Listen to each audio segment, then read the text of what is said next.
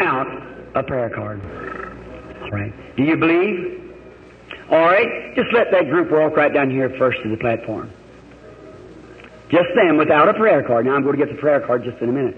We'll comb right through the building. We want to get everyone prayed for that we can. Now how many in here is going to be in prayer right now? Now I'm going to call these other lines all around here so we can get everyone. All right. Now let that be just enough, because you'll have to stand too long in the line. Now everyone, how many of you will pledge that you'll pray for these people while I'm praying for them? Now, how many in here believe that God gave this gift, which is a gift of discernment or prophetic gift? Don't only do this, friends. Mercy, you've read the books, haven't you? It's just no end to the tens of thousands of things that the Lord has done through this. But now wait. He told me to pray for the sick. That's my duty, to pray for the sick. Now let's see. Now just a moment.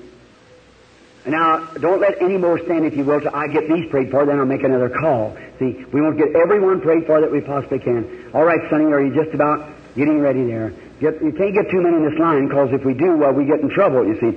Now, you people standing here now, I don't know you, never seen you haven't got a prayer card, nothing about it, but you believe if I'll ask God with your faith, believing, you'll get well. Do you believe it? You believe it all along? Do you believe that? Now, don't come unless you do. See, because it'll harm you instead of doing you good. For the Bible said, go ye and what no more? Sin no more. How many believes the Bible says that? Well, what is sin? Unbelief.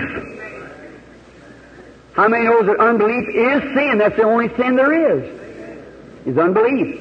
He that believeth not is condemned already. Is that right? You're condemned. Think, lying, stealing, and drinking, and so forth. That isn't sin. That's the attributes of sin. You do that because you believe not. If you believe, you don't do those things. See? That's the attribute. So now, if you're coming, come believing, or a worse thing will come upon you. Don't just come like you're coming to go through, touch a totem pole or something. Now, to the rest of you standing in the line, everyone now, let's bow our heads right quick.